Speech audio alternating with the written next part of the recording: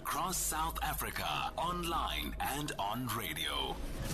SAFM, let's talk. Well, an election this year, politicians already preparing to dominate the news space again. A strong sermon delivered by the Anglican Archbishop Thabo Makgoba during the Christmas period. He said politicians walk shamelessly and brazenly through every aspect of our society with their dirty feet. He said politicians are also guilty of lies and deception, and scams are growing more blatant. I mean, quite a strong message to say, almost setting the tone for the year perhaps in some way. Well, the Archbishop of the Anglican Church of Southern Africa, Dr. Thabo Makgoba, joins us now. Archbishop, good morning to you, sir, and thank you for your time.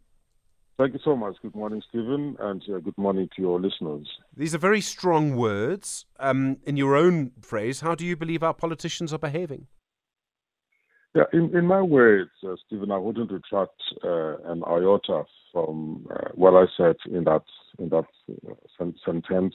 We need to help our elected leaders to up the game, to reduce the lies, to increase care and love for all South Africans, and to help us make South Africa the best country it is intended to be. And as you said in the introduction, we're going to hear more and more promises in the next couple of months, and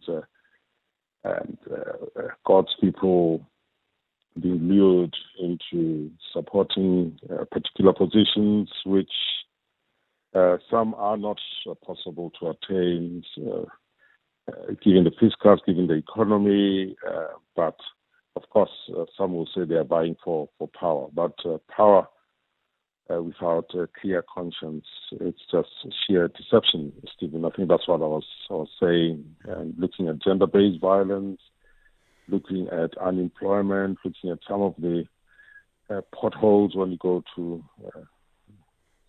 Eastern Cape, rural, Limpopo. So, and I was also reflecting on the Institute of Justice and Reconciliation, really alarmed that since 2013, when 2 out of every 10 South Africans said they found it difficult to trust our leaders, and by 2023, it's just alarming that 8 out of every 10 had agreed that our leaders are untrustworthy. So I was just sounding that serious bell. Why do you think politicians do this? Are they allowed to by us citizens? Is it we who are allowing this to happen? Some of them, I read a book that still shapes my heart and mind. It was in a different context in Kenya, and somebody, an equivalent of the public protector, wrote the book saying it is our turn to eat. So some of them, I think it's just that sheer wanting to amass whilst they're still in power. If they are turn to eat, and they want to eat for themselves and their friends and their families. And then some of them, yes, Stephen, I can't throw all the blame on them. We sang slogans, we crafted prayers, we protested as churches and faith communities during apartheid. We said not in our names, but nowadays we are not playing that role as South African citizens as robustly as we did, and we all attained democracy and said, okay, fine, let the church pray, let the business people do their things in the dark or on the table, and let the politicians do what they do best. But it's 30 years down the line, and in some places, yes, we've got tar roads, good schools, clinics, and RTP houses. But in some places, the level of crime is very frightening, and the level of decay is quite scary. So those are the issues that I was highlighting in the sermon, and I still hold by them. And Archbishop, you're obviously watching the situation in Gaza very closely. I think it's over 22,000 Palestinians killed there now after the Hamas attacks on Israel last year. We've got the big court case at the International Court of Justice this week. I don't know what will come from that. How do you believe all of this should be resolved? I mean, and it's easy to say to leaders, stop the fighting, but leaders don't, unfortunately, listen to the rest of us. Is there any way that we can play a role, that the international community can play a role in stopping the fighting?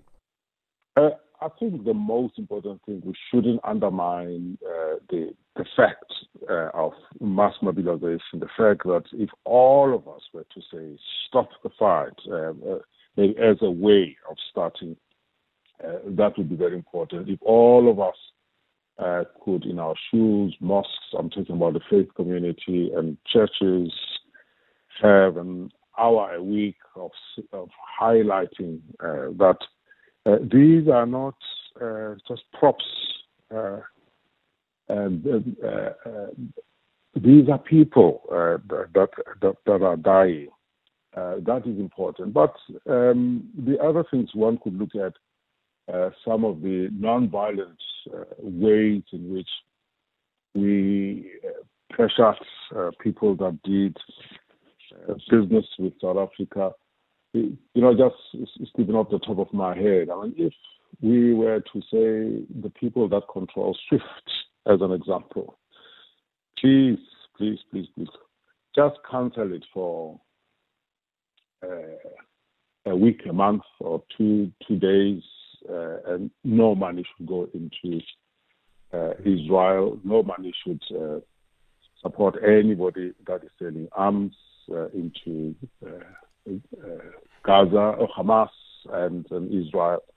I tell you, that will have a very immediate effect, just as another non-violent means. But we should not stop saying the war must stop. We should read. We should say it is 25,000 when I last counted, Stephen.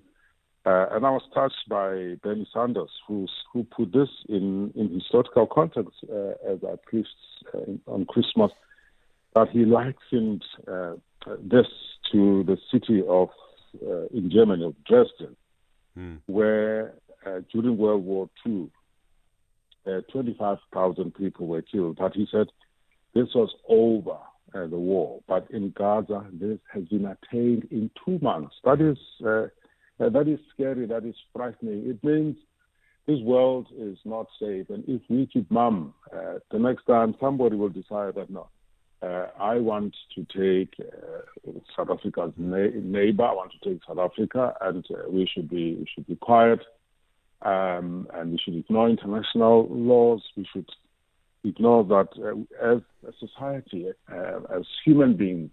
After World War II, we took a decision that this should not happen ever. So that's why I hope that the International Court will also help force change in mind, will put people out of this senseless war, and will get us talking again. Archbishop, thank you very much indeed, sir. Archbishop Dr. Thabo Makgoba is the Archbishop of the Anglican Church of Southern Africa.